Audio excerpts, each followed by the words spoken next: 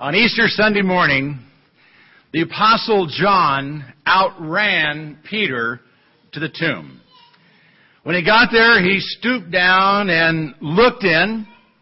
He saw the linen wrappings lying there, but was apparently afraid to go in.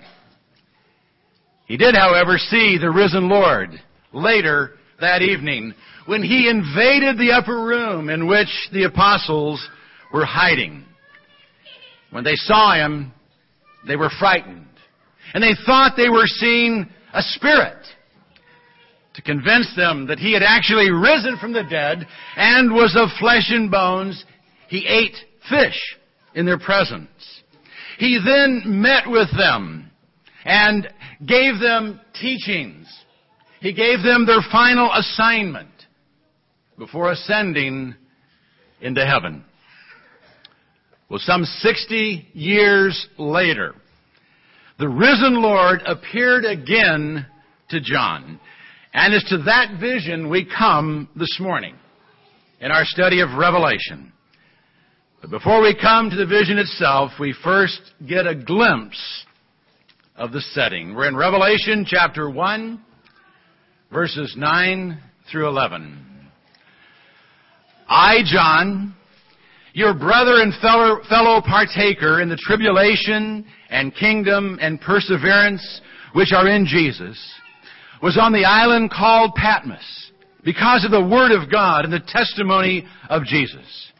I was in the Spirit on the Lord's day, and I heard behind me a loud voice like the sound of a trumpet, saying, "Write in a book what you see, and send it to the 7 churches, to Ephesus and to Smyrna, and to Pergamum, and to Thyatira, and to Sardis, and to Philadelphia, and to Laodicea." The one who recorded the glorious visions of Revelation simply identified himself as John. He didn't call himself Saint John or even the Apostle John, but we're safe to assume this is the Apostle. And at the time of Revelation, he is the last living apostle. So if there was ever a man on earth who could have been revered above all others, it would have been John. But he simply calls himself John, your brother, and fellow partaker in the tribulation and kingdom and perseverance, which are in Jesus. Not only does that remind us that no matter our gifts and religious experiences, we are all simply brothers in Christ, but it also makes clear that we can never rise to such a stature in the Lord that we cannot be touched by the trials and tribulations and hardships of life. In fact, John clearly stated that he was a fellow partaker in the tribulation. Now that word may throw you a bit, because many think of the tribulation as something that is coming in the future. And some even argue about whether or not the church will go through it. And while the Scripture does tell us that Jesus will return after a period of tribulation, John makes it pretty clear that he and his contemporaries were already in the tribulation nearly 2,000 years ago. That's not to say that times of tribulation may not yet be in the future for the church, but it should be evident that it's foolish to assume Christ cannot come back until after some future tribulation. We've had plenty of them in the past to fulfill that requirement. But just what is a tribulation? Well, the word itself was used to describe the grinding of wheat in a mill or the crushing of grapes in a press. So it refers to a time of great pressure that seems to crush and ruin, but in the end makes us more usable, just as grain is made into flour and grapes into wine. John said he was a fellow partaker in the tribulation and kingdom. And I find it very interesting how he couples those terms together. You know, many assume that being part of the kingdom of God means an end to trials and tribulations, but not John. He views them together and recognizes the need for perseverance, even in the kingdom. Now, it is true that when the kingdom comes into full power and glory at the coming of Christ, trials and tribulations will be over. And the need for perseverance will be done away with. But for now, being part of the kingdom of God requires much perseverance. In fact, many tribulations will come upon us simply because we are part of the kingdom. As our Lord suffered, so must we. And indeed, John found this to be the case. For at the time of his writing, he was on the island of Patmos due to his bold proclamation of the Word of God and testimony to the Lordship of Christ. And I assure you, he wasn't there on a Mediterranean vacation. Patmos is a rocky island, some 40 miles off the coast of Asia Minor or modern Turkey in the Aegean Sea.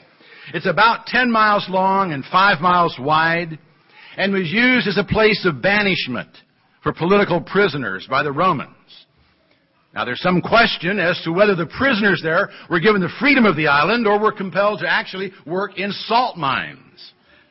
But either way, it was a pretty dismal place, especially for a man in his 90s who was separated from his beloved church.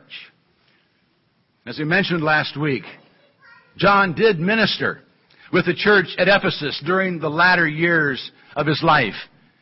Jerome tells us that he was banished to Patmos in the 14th year after Nero during the reign of Domitian. And Clement of Alexandria adds that on the death of the tyrant, John returned to Ephesus from the Isle of Patmos. So John was separated from the church he loved from sometime in 94 to sometime in 96 A.D. But on the Lord's Day, he was with them in spirit. Now, when it says John was in the Spirit in the Lord's Day, we really don't know what that means. We don't even know if the word Spirit should be capitalized or not, referring to the Holy Spirit or our own spirit. Now, we will see him carried away in the Spirit or in spirit to the throne room of God, into a wilderness and onto a great high mountain later on in Revelation. And that does seem to indicate some type of supernatural spiritual experience. But you know, even when Paul was caught up to the third heaven and given a vision of paradise, he didn't know what had happened. He says, I don't know if it was in the body or not. I just don't understand what happened. So I think it's presumptuous of us to assume we know what happened to John here. We don't know what happened to him on the Lord's Day. But he was at least worshiping. And no doubt thinking about those who were gathered together around the Lord's table in Ephesus, when he heard behind him a loud voice, like the sound of a trumpet. And the voice ordered him to write in a book what he was about to see, and to send it to the 7 churches. Churches that were then listed as to their occurrence on the road that led from Ephesus, northwards through Smyrna, to Pergamum, then southward through Thyatira, Sardis, Philadelphia, and Laodicea. It's to be assumed that the approximately 15-foot scroll would be copied at each church, and then sent on to the next church along the postal route, and eventually distributed to all the churches of Asia Minor, and eventually, of course, to us. Well, that gives us some idea of the setting for the vision. Let's go on to the vision itself. Revelation 1, 12 through 16. And I turned to see the voice that was speaking with me. And having turned, I saw 7 golden lampstands. And in the middle of the lampstands, one like a son of man, clothed in a robe reaching to the feet and girded across his breast with a golden girdle. And his head and his hair were white, like white wool, like snow. And his eyes were like a flame of fire. And his feet were like burnished bronze when it's been caused to glow in a furnace. And his voice was like the sound of many waters. And in his right hand he held 7 stars. And out of his mouth came a sharp, 2-edged sword. And his face was like the sun shining in its strength. To see the source of the voice that John heard, he turned. And he saw 7 golden lampstands, and in the midst of the lampstands, one like a son of man. Now, we'll get to the symbolism of the lampstands when we get to verse 20. So for now, let's just concentrate on the one who was in the midst of the lampstands. John first noticed that he looked like a son of man. That he had the form of a human, and son of man can mean nothing more than that. It can even be used to simply refer to an actual man. Ezekiel is called son of man over 90 times. But when John says he looked like a son of man, he seems to be indicating that he was something other than an ordinary, normal man. And Daniel used it that way when describing a vision he had of the Messiah. He writes, I kept looking in the night vision, and behold, with the clouds of heaven, one like a son of man was coming. And he came up to the Ancient of Days and was presented before him. And to him was given dominion, glory, and a kingdom that all the peoples, nations, and men of every language might serve him.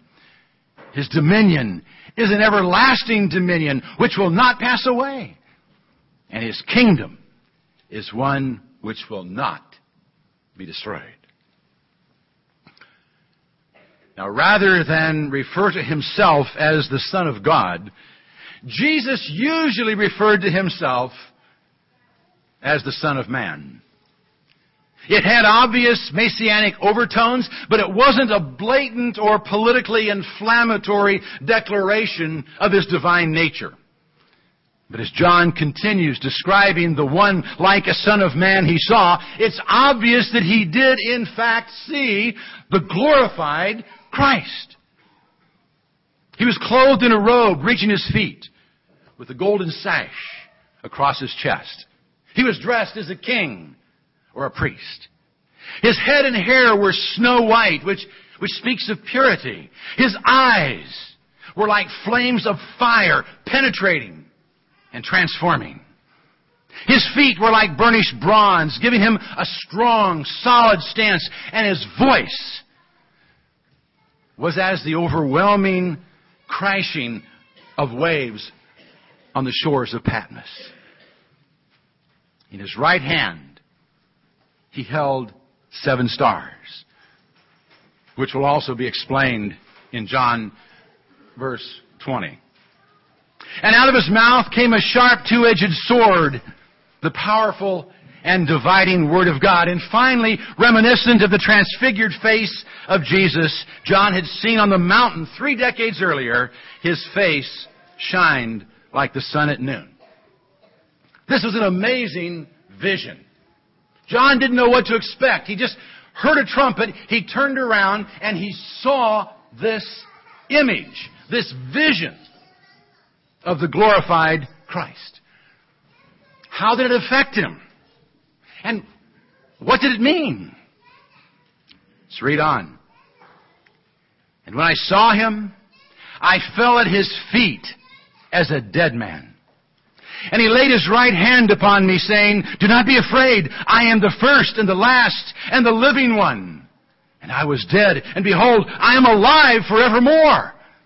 And I have the keys of death and of Hades. Therefore, write the things which you have seen, and the things which are, and the things which shall take place after these things. As for the mystery of the 7 stars which you saw in my right hand, and the 7 golden lampstands, the 7 stars are the angels of the 7 churches. And the 7 lampstands are the 7 churches. Well, John's reaction is fairly typical of those who've had similar experiences. You know, Abraham fell on his face when God appeared to him. Ezekiel and Daniel hit the dirt when they were given a glorious vision. And here John fell as a dead man at the feet of the one who appeared to him. But the response of the one like a son of man is then surprisingly beautiful. The same hand of power and might that held the 7 stars reached down to touch John in comfort. And he said, "Do not be afraid. I am the first and the last and the living one. And I was dead, and behold, I am alive forevermore. And I have the keys of death and of Hades, which is the grave." Indeed, this was a vision of the glorified Christ, come in might and power with a message of comfort. This was the first and the last, the Alpha and Omega, the beginning and the end. This was the living one, the ultimate source of all life. This was the one who had conquered death, and as such, guaranteed to us victory over death. This is the one who appeared to John on the lonely isle of exile. You might be cut off from fellowship with Christians, but no one could cut him off from fellowship with the living Christ. And even here on Patmos, Christ had a job for John to do. He commissioned him to write down the things he had seen and was about to see. Visions that would communicate both the truth about the current situation, the things which are, and the future, the things which shall take place after these things. Now, this gives us the dual focus of Revelation. It's not solely or even primarily a book pertaining to the future. It's a book that had relevance for the Christians living in John's day. And it has relevance for us today. It's a book that speaks about the here and now, as well as the hereafter. And then to make sure John understood the significance of Christ coming to him in the midst of the 7 lampstands, holding 7 stars in his right hand, our Lord went on to explain to him that the 7 lampstands were the 7 churches. And the 7 stars were the angels of the 7 churches. Now, there's no problem understanding the lampstands symbolize the churches. While he was here in the flesh, our Lord declared that he was the light of the world. And he told us at his departure that we would become that light. So the picture of a church as a lampstand holding high the light of Christ is very appropriate indeed. The statement that the stars are the angels of the churches, however, raises a bit of a question. Namely, what does he mean by the angels of the churches? Now, taken at face value, it would seem to indicate some kind of guardian angel for each church. But it seems strange that God would reveal something to his Son and then communicate it to John through an angel to get the message back to angels. For as we'll see, the individual messages to the 7 churches were sent to the angels of each respective church. So I don't believe the angels here are to be taken literally in the sense of divine messengers, but are to be taken as simple messengers with a divine message. And guess what? That would be the preachers or the pastors of the 7 churches. Now, I kind of like that picture. I like the picture of the Lord holding me in his hand as I share with you messages from his word.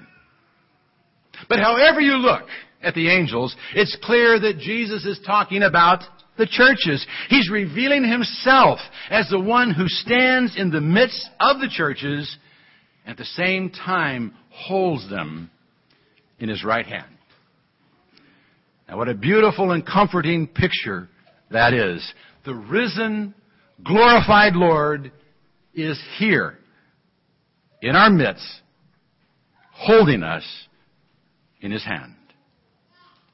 I like the way Ray Summers puts it in his book, Worthy is the Lamb. A living, holy, majestic, omniscient, authoritative, powerful Christ stands in the midst of the churches, holding their destiny in His hand, and says, "Stop fearing. I was dead. I'm alive forever.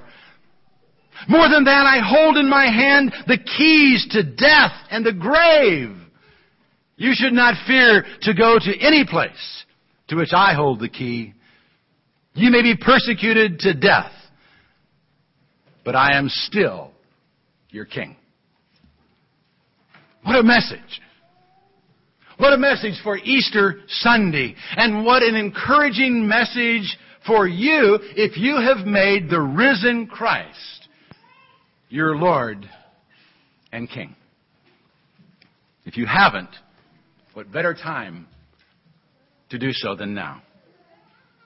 Now is the time to come to the light of the world. I realize the message has been hard to hear. I pray you've been able to read it. I pray you'll take the manuscript home and you'll study it, because this is a great message of the risen, glorified Christ. I wanted you to hear it as best you could today, but I want you to think about it. I want you to imagine it. I want you to be there with John and see the risen Christ. Don't let this message die in this room. Take it with you this morning. Take it into your life. Let it encourage you. Let it fill you with the presence of Christ. Let Him fill you with His light. And then let Him set you on a lampstand in a dark, dark world. And let Him hold you in the palm of His hand. That's the picture I leave with you this morning. Let's celebrate that. Let's stand.